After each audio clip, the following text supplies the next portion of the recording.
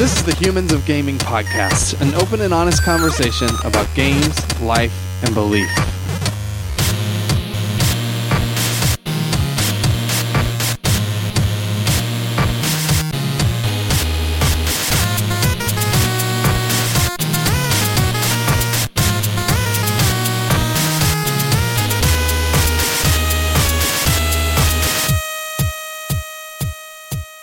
Hello and welcome to Humans of Gaming. I'm your host, Drew Dixon. I'm the chief content nerd at Love Thy Nerd, and I'm joined with Chris Gwaltney. Hey, Chris. Hey, what's up? I'm Chris. I'm the chief executive nerd with Love Thy Nerd, and this is Humans of Gaming, where we have people that make games on this show and get to know them as people, you know? So often they're only ever asked about the thing that they make and not who they are as people, and so we like to get to know who they are as people.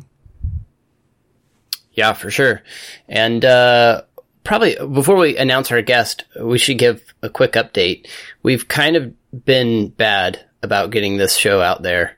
And Naughty Drew. that has to do with a number of things. One of those is Love Thy Nerd Con, LTN Con we had recently, and it kind of absorbed our lives for a while, just planning that convention. And then the other thing is I've just been super swamped in my my full-time job, and so it's just been hard to make this happen. Yeah. So what we want to do is just do a few episodes before the end of the year, and then at the end of the year we'll have kind of an update episode about what we're planning to do for the next year. Yeah. So we have some ideas to make it less stressful on us, but then also higher quality. Better episodes. I think more streamlined, maybe more focused. Yeah. And have even hopefully more unique guests on the show as well. Yeah, and you know, just better guests. Speaking of which, we can introduce our current guest because our current guest is really fantastic. So, Ricardo Bear, how are you? Hey guys, I'm doing pretty good. Glad to be talking with you guys. Yeah, for sure. And so you've worked on lots of games, some of the Dishonored games. You were, I believe, like the lead designer on Prey. How would you frame kind of your work in the games industry? I think like most people who've been in the industry a while, you probably, you have some games that have shipped that you're really proud of. Maybe you have some that you're not quite as proud of, and then you probably have some games that never saw the light of day. So I started working in the games industry in 99, and I was super, super, super fortunate to have my first job be at Ion Storm, where I got to work on the original Deus Ex. Yeah. So, like I said, I got really lucky there. It was a great team and a great opportunity. And then from there, I worked on multiple subsequent Deus Ex releases.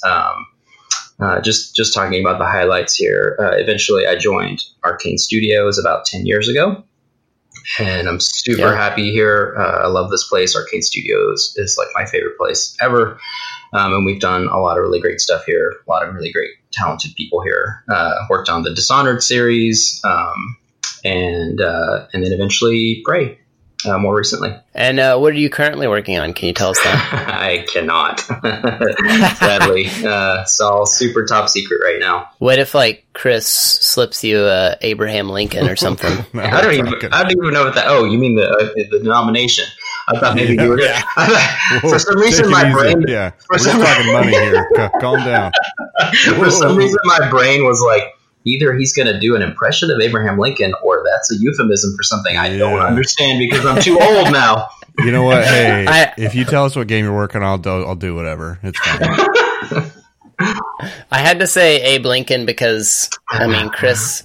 He doesn't roll with Ben Franklin's. Okay. So he's a Taco. It's just because I know him. He's my friend. This is not a slam. He's a Taco Bell kind of guy. Okay. So yeah. Hey, through college, I know who I am, and I'm comfortable with that. It's the same with me too. I couldn't slip you a Ben Franklin. So, but no. I actually just purchased Prey the other day, and I'm looking forward to getting into it. So. But I'm a huge fan of your past work. Cool.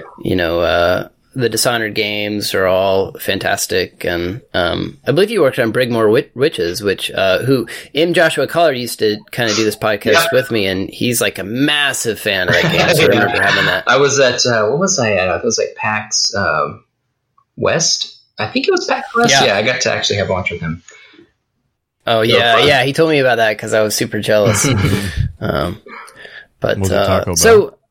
It was not Taco Bell. I think it was, we went to a Vietnamese place. Pass.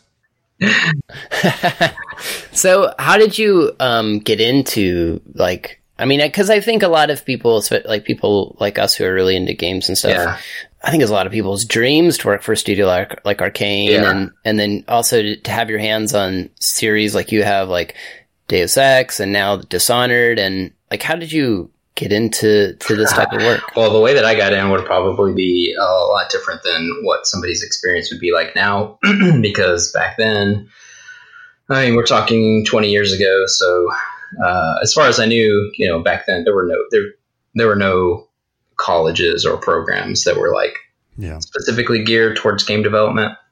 You could go to an art institute, or you could like learn programming, but there wasn't anything that was like, this whole track is to prepare you for the exciting world of professional game development.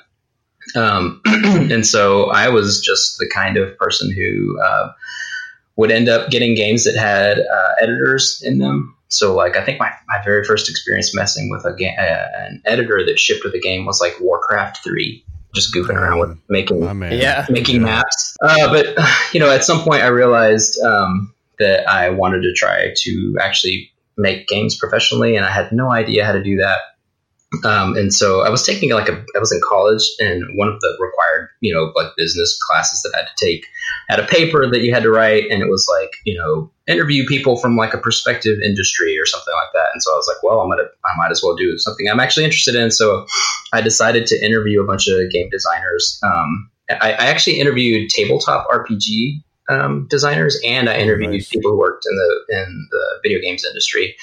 And, nice. So did you grow up playing like tabletop stuff? Yeah, absolutely. I still play tabletop stuff. I play a first edition D&D campaign that one of our level designers, he has a, oh my gosh. If you're into first edition, if you're like old school hardcore, he's got a website. I think it's called Blue Bard. It's Anthony Huso, and he makes amazing minis. He writes modules. He does everything, and his campaign is amazing. He like created a custom table for us to play on with like a TV underneath it, so that the map, he could like load up map. It's bananas. It's also super lethal. Characters die left and right.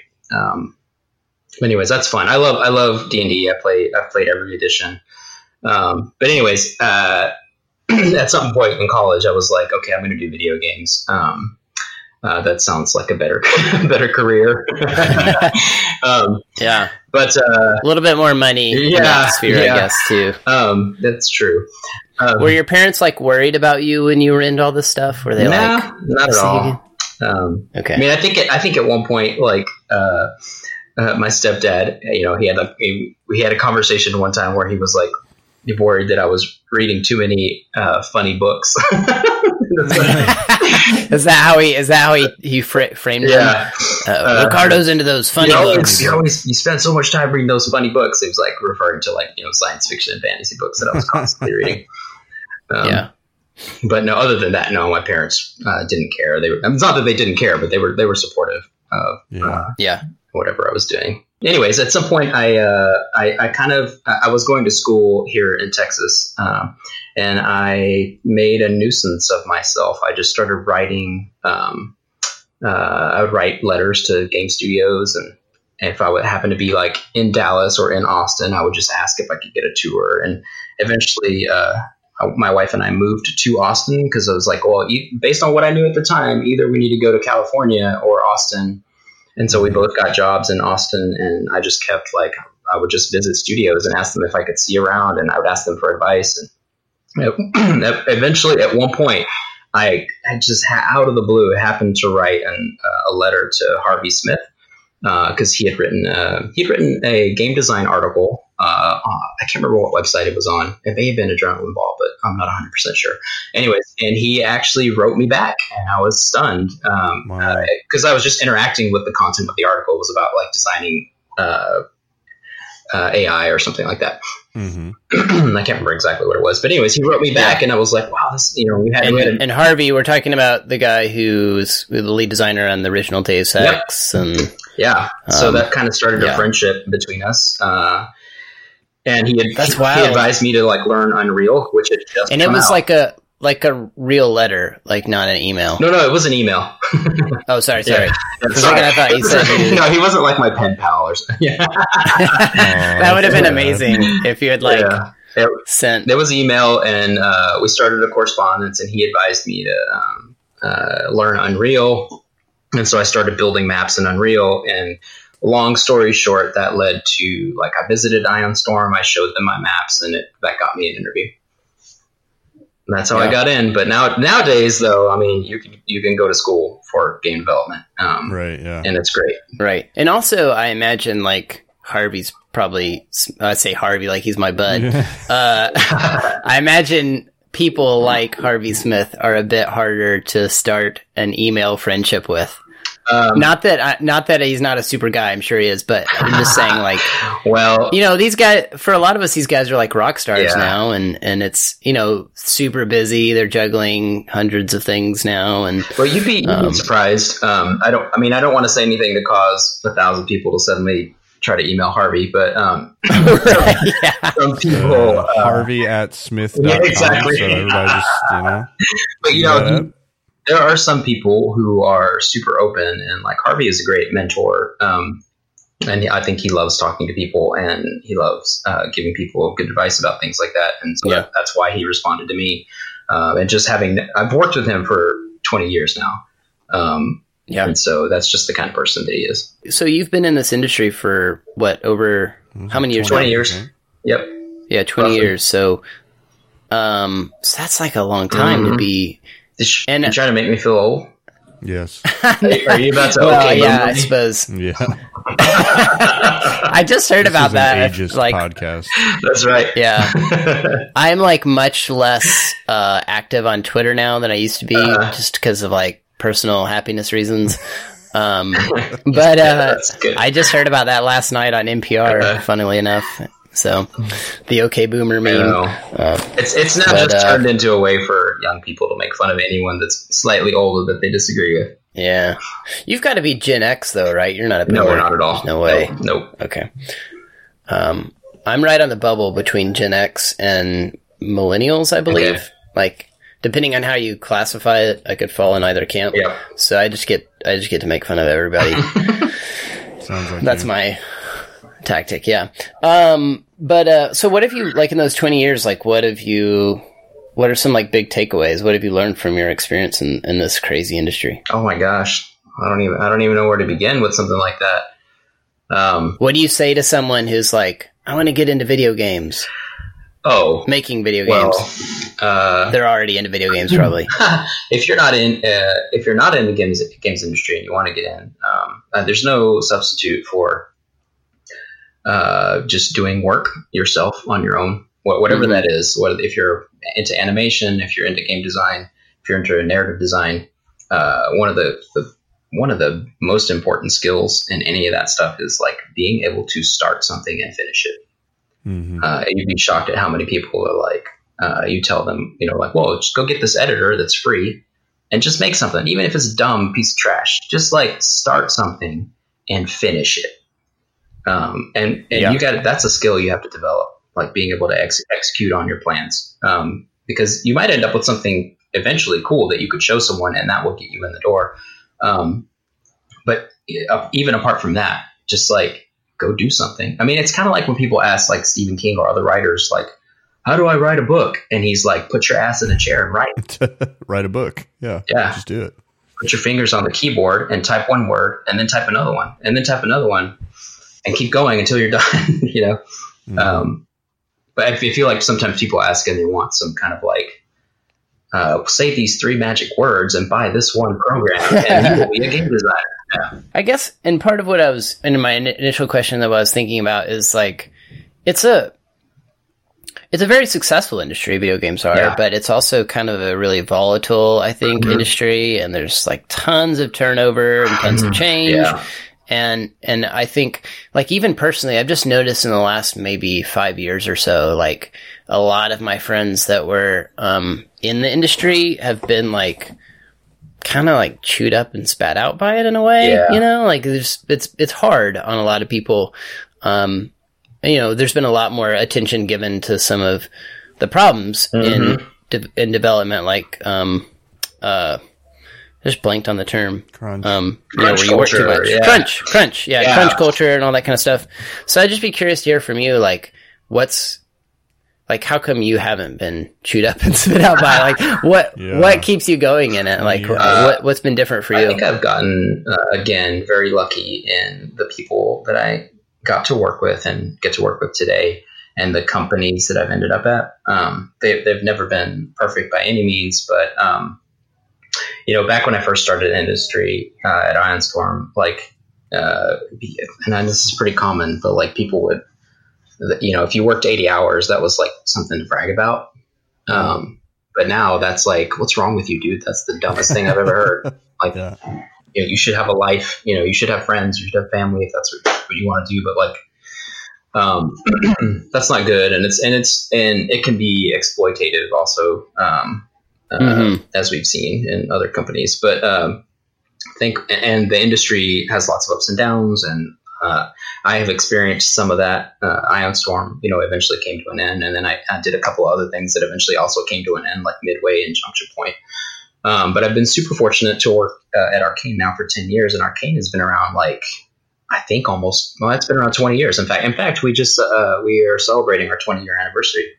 Hey, happy birthday. Year. Congratulations. So it's been around twice as long as I've been working here, and it's grown and evolved and changed over time. But one of the things I appreciate about it is that we try really hard here to have a healthy work-life balance and not encourage people to, like, you know, burn the candle at both ends here. Yeah. And I know it's not like that everywhere, but I feel like there is a growing consciousness around that in industry, the more people that I talk to. Which is encouraging. Yep. So we want to get into, we don't have a ton of time here because I know you got to go, and we got started a little bit later because of things I did, things that were my fault.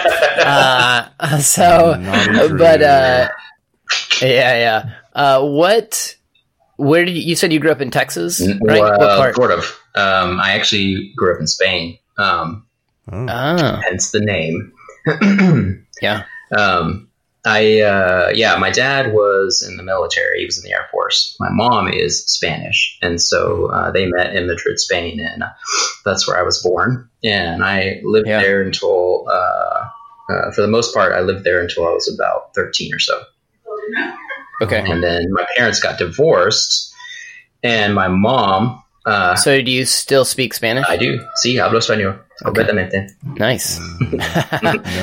No. Un poquito. Sí, solo un poquitín. No mucho.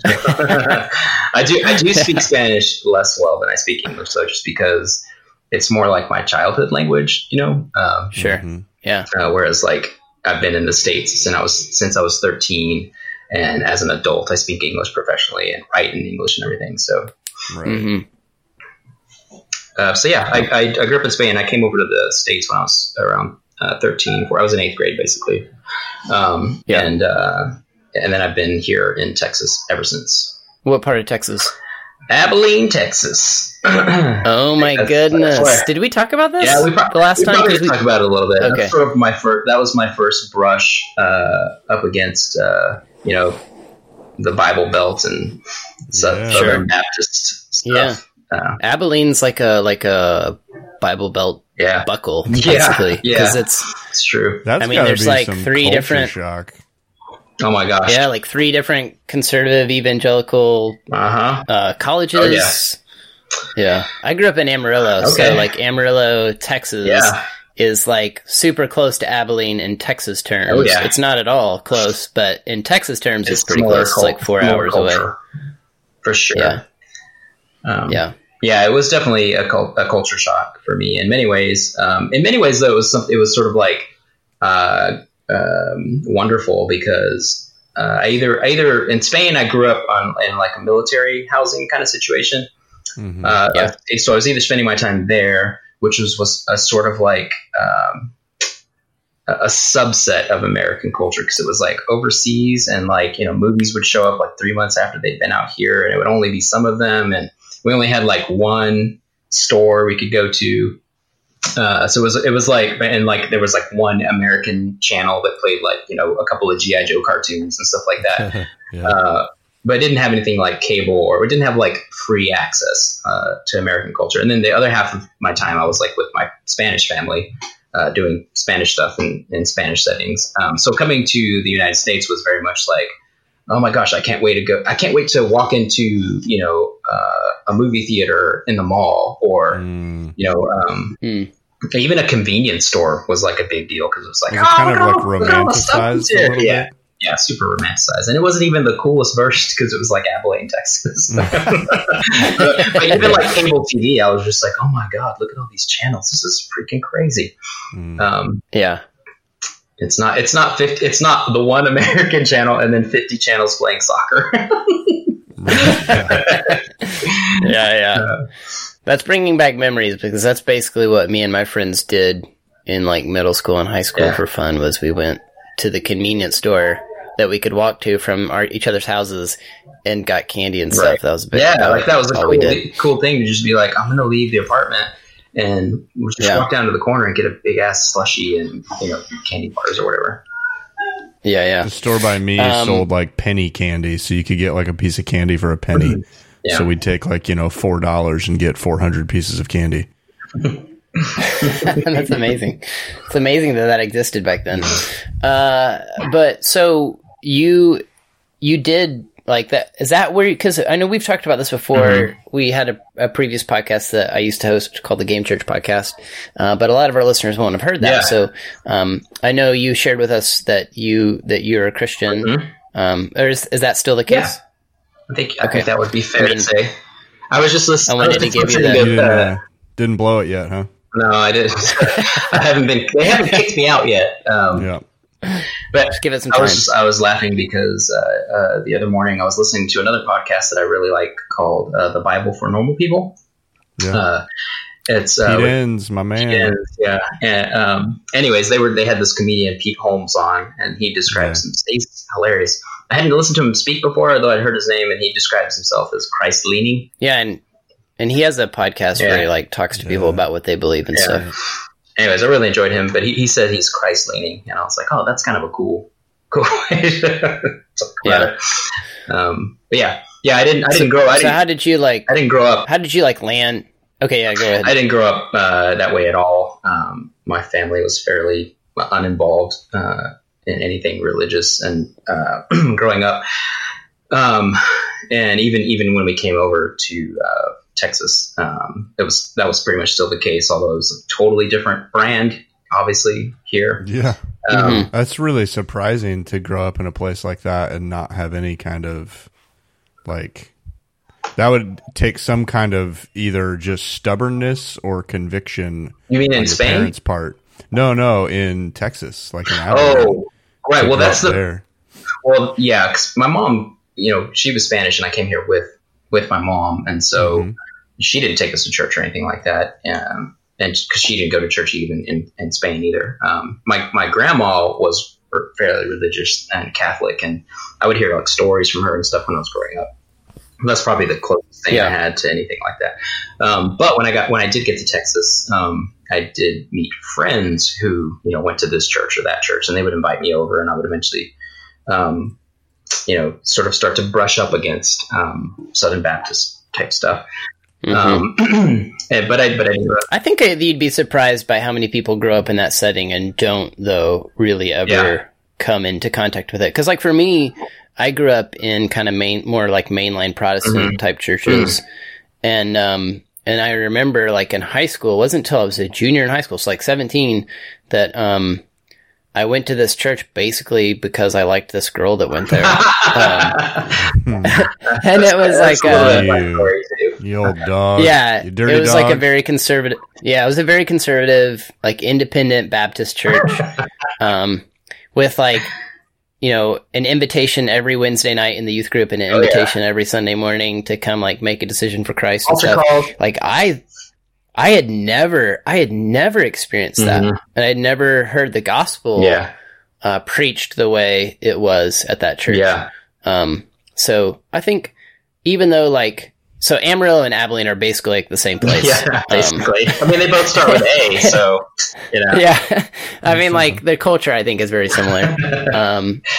And so yeah, I managed to not come in contact with that for a long time. So yeah, I think my true window or doorway into faith and religious type stuff was initially very intellectual, though, because I didn't really I didn't keep going to church with friends who invited me or anything like that. But what did happen is at some point I had a creative writing teacher who was wonderful in high school, who introduced me to a bunch of different authors and writers and science and stories that I had never read before, and I just started just reading a ton. I would read lots of science fiction, lots of fantasy. I'd read the Bible. I'd read whatever.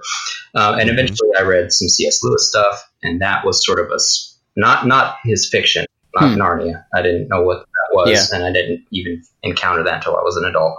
But I did read his essays and theology and stuff like that. And that was a springboard where I sort of started to develop a personal, a private faith based on those kinds of interactions, which was super transformative and compelling for me as in my 17, 18, late teenage years. That's really interesting to me. I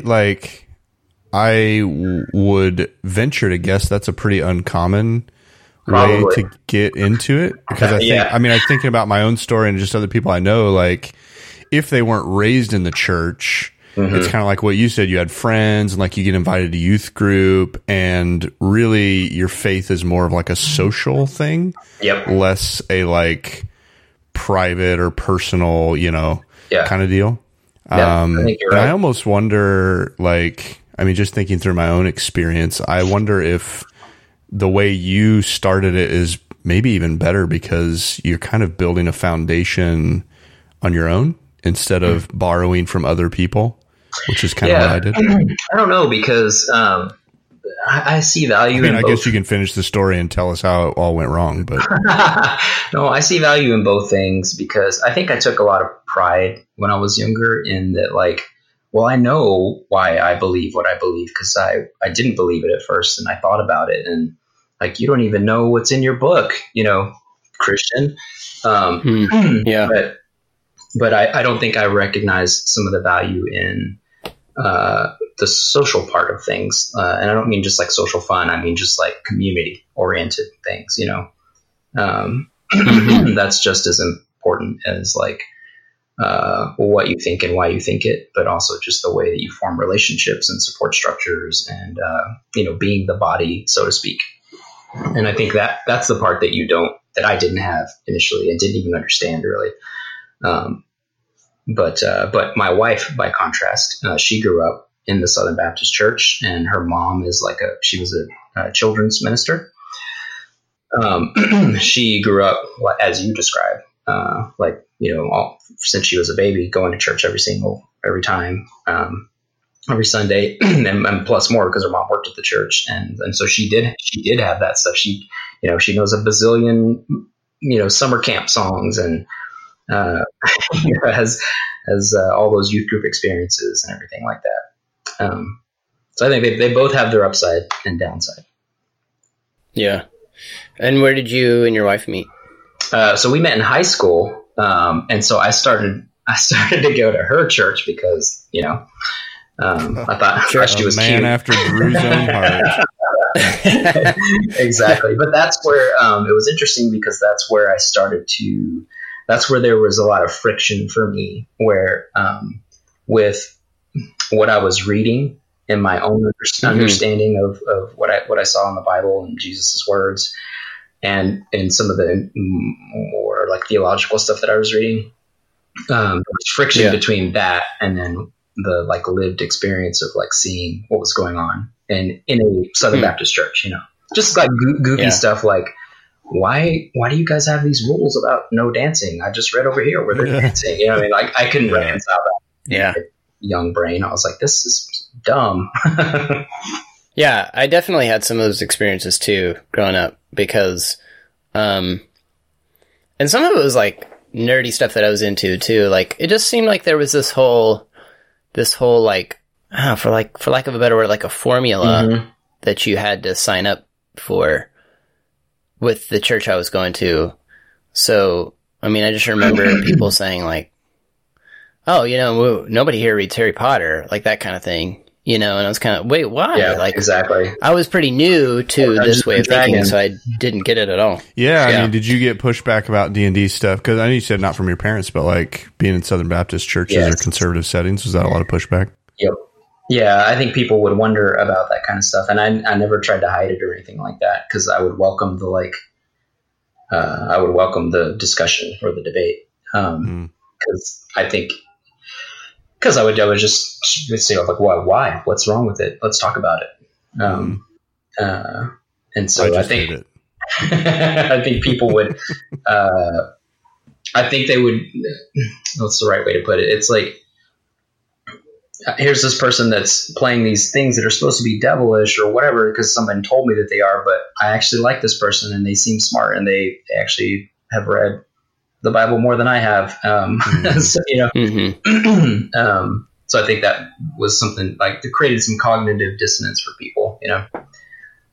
Yeah, definitely. So you kind of came out, it sounds like from this conversation and previous conversations I've had with you, kind of came out of that, like, for lack of a better word, super conservative, well, like evangelicalism. Brand of Christianity, brand of evangelicalism. So now, what is, like, kind of, how do you think of your faith now? Like, where you said Christ leaning earlier. It's interesting because I do, you know, I do think you can look back and see, like, there are major, like, movements or shifts. I think in many people's faith and lives, but especially I can see them in mine. You know, there's my youth, which was fairly not religious or secular, and then there was like my late teens and early 20s of just like absorbing Christianity and having a very private intellectual faith for the most part. But I think in the last, I don't know, maybe 5 or 6 or more years, I've had another major shift, or I guess incorporation, I guess would be another way to look at it, where just and it probably has 2 threads, and one major thread is the contemplative tradition of Christianity, and a major touchstone for that would be somebody like Richard Rohr. I was just going to say his name. Yeah. So that's been a huge part of my faith and my practice, is just like having a contemplative practice and just trying to gobble that up and learn about it and sort of recapturing what I feel like has been lost in a lot of Western Christianity. Yeah. What is that? And what is that? Because I think Chris and I probably have some framework to understand what you mean by that, but some of our listeners won't. What do you mean by that? And what does that kind of look like for you on a daily week in, week out basis? Like, well, on a super every day-to-day practical level, it's just like, I mean, everybody who is part of a Christian tradition probably, you know, has some notion of like prayer or whatever.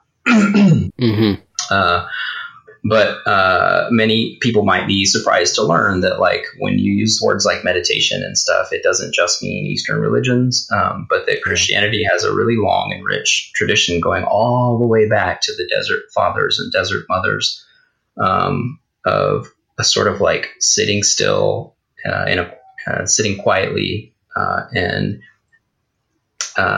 contemplating, having a contemplative attitude where it's less discursive, right? Like a prayer is discursive. It's like, I'm going to ask God for things, or I'm going to talk about this or talk about that. And contemplation is a little more about listening and sitting still and sitting quietly. And there's lots of different practices. There's an Ignatian tradition, which is more about like using your imagination to try to encounter, have an encounter with the divine. But anyways, there are practices like centering prayer where you just like, have a 20-minute sit where you just try to quiet your mind, still your heart, and focus on your breathing. And then you have one element that you focus on. Like it might be like a word or a phrase, and you just sit quietly with that word or that phrase or that concept for 20 minutes. And stuff like that can be really transformative. And it's not, some kind of new invention or anything. The contemplative tradition has super rich history that a lot of people are. It feels impossible in our day. Yeah. Like I got to check my Twitter feed, and I gotta. Yep.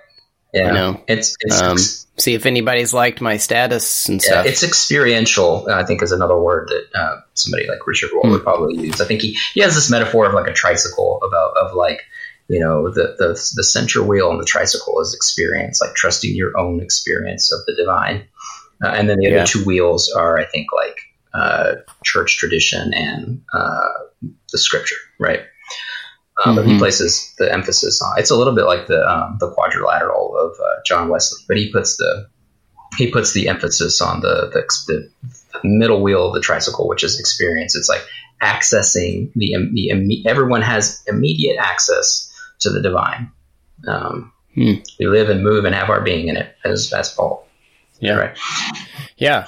I mean, it makes a lot of sense. I think it's a big weakness in a lot of Christians' lives, and especially in the West, these days, is that it's really like kind of a hyper rational faith in a lot of ways. And the Western mind is very, you are absolutely right. The Western mind is like, I was going to ask you the question, what do you ever get to talk about this with people at like Arcane, and do they think you're weird? I would venture to guess you get the same kind of reaction from some Christians. It depends. For more conservative Christians, yes, but the Christians that are my close friends, of course, not at all. Sure, some of them are into the same stuff, and some of them understand what I'm talking about or what I'm doing. Some of my closer friends at work, of course, also know about this kind of stuff, and we have discussions about it. That's fun.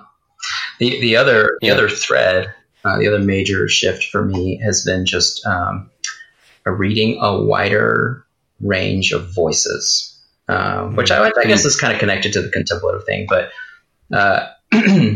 because of what I had access to and the people that I was around when I was in high school and college, I thought I was reading theology with a capital T, right? Yeah. But what I was really doing was reading Western, European, male-centric theology, white theology, right? But that gets often couched as, no, that's theology. That's with a capital T, and what everybody else is doing has a special label. And then I realized, oh my God, there's this like much bigger world out there, with all these rich, amazing traditions and different lenses through which they understand faith and the Bible and church and everything. And so I've been reading a lot, just trying to expand the lenses through which I can see things. So. What are some of your favorites or like voices that you've been getting into? I mean, you mentioned like Pete Enns, Bible for Normal People. He's got books too. Yeah. Well, a lot of it actually has been reading from the Black church. So like people like the late James Cone. He wrote a book called The Cross and the Lynching Tree that was like devastating, I thought. The book does a lot of wonderful things, but one of the things it does is it makes the connection between, the cross of Christ and the lynching trees, the lynchings that happened here on our soil, right? But anyways, he develops a lot of wonderful theology out of that. And it's amazing to see someone talking about the same biblical content, but doing it from a perspective that I can't have because of my experience, Right, yeah. and so it's super expanding. Right. But there's other people like that, like Will Gaffney, wrote a book called Womanist Midrash, where she talks about, she's a great scholar and a great writer. She does really great work with the Hebrew Testament from a womanist perspective, which is something I didn't even know about like 6 years ago, and now I'm super glad that I do. Yeah. Yeah, and reading things also from LGBTQ Christians, like Justin Lee, and I'm totally blanking on the guy's name now, the guy who runs the Reformation, Matthew Vines. I'm curious, we're kind of running out of time Yeah. here, but I know you mentioned like your wife, especially coming from a pretty like conservative evangelical background. Is that like a source of tension now for you and your family in any ways? No, it's we've been on this journey together, and she's probably the wisest person that I know on the planet. Yeah. And she is often leading the charge in many of these areas. She's actually. I suppose I didn't mean between you and your wife. That would be kind of intrusive. No, that's fine. I sort of meant I kind of always. That's a bad assumption, though. I sort of always assume that you know, the tension probably comes more between like in-laws and things like that. Well, that's interesting because I think it would be understandable for you to assume something like that, especially given the background. But Angie's parents are actually really wonderful, and they've been on this journey with us also. And oh, cool! Yeah, they actually live really close to us. And it's been amazing to see them actually learn and grow and have super compassionate hearts about a lot of the topics that I mentioned. So it's been amazing. Well, I really appreciate you sharing sharing about that journey a little bit, because I think a lot of us, like I see my kids just sort of like going full bore into what they think I want them to believe right now, because they're pretty young. And in some ways I'm like, great, like they believe a lot of the same things I do. That's wonderful. But then there's this other side of it where I'm like, you know, I really want to develop this like environment for them where they can ask questions and they can doubt a little bit, and you know, and or doubt a lot if they need to, and still know that they're deeply loved and deeply valued, and that that like I want to help them find answers to things, or if I can't find the answers, I want to help them be okay with not having an answer on this, that, or the other. I mean, these things are tough. And, how old are your kids? We need a lot of grace. My oldest is 8. Yeah, 8, 5, and 2. Okay, cool. That's awesome, man. Yeah. You got kids? I have 5 kids. Oh my goodness. I have, I've got 2 teenagers, 16 and 14, and I've got 3 littles, going all the way from 11, 9, and 8. Yeah, Nice. That's a brood. That was, by the way, that was another shift for me, was because three of our kids we adopted from the foster system. They're all 3 siblings, but that was an amazing experience, and continues to be for lots of different reasons. But it did impact my thinking about my faith in many ways as well. Shifting from the individualistic, like kind of thing that you find in Western evangelical theology, to more like being more conscious about like how our environment impacts us and our social connections and social bonds. You know. Oh man, there's so much I want to talk to you about. We're out of time here. We're just scratching the surface a little bit. Yeah, we'll have to have you on again. You can tell us more about how that's informed your faith, and also give me some parenting advice, because I need that. I can give you some Amen. parenting catastrophes so maybe you can avoid. That would be, hey, I'll take it. That sounds great. Cool. Well, this was awesome, Ricardo. I know you got another meeting to run to, but thanks so much for making the time. And where can people find you online? Like, what's the best way if people want to follow what I do have a Twitter account. I think it's just at Ricardo Bear, my name. If people want to ping me on that. I don't tweet super often, maybe like, well, I don't know, once a week or something like that. I don't check it often. Yeah. But I post things on there occasionally, like games that I'm playing, books I'm reading, stuff like that. Well, definitely check that out. Go check us out on the socials. Just search for Love Thy Nerd. We have a Love Thy Nerd community on Facebook. Just search for Love Thy Nerd community. You can nerd out about nerd stuff with other nerds. We have a website. Go check that out, lovethynerd.com. Come on a trip with us. Come hang out with us. Come get to know us. We'd love to make a connection with you. Write for our site. There's lots of things you can do to partner with us. We need money to do this too. So if you think what we do at Love Thy Nerd is awesome and you think podcasts like this are great, consider supporting us monthly. And if you do, you can be a part of a super secret Facebook group, where you get kind of a more inside scoop on what's going on with Love Thy Nerd.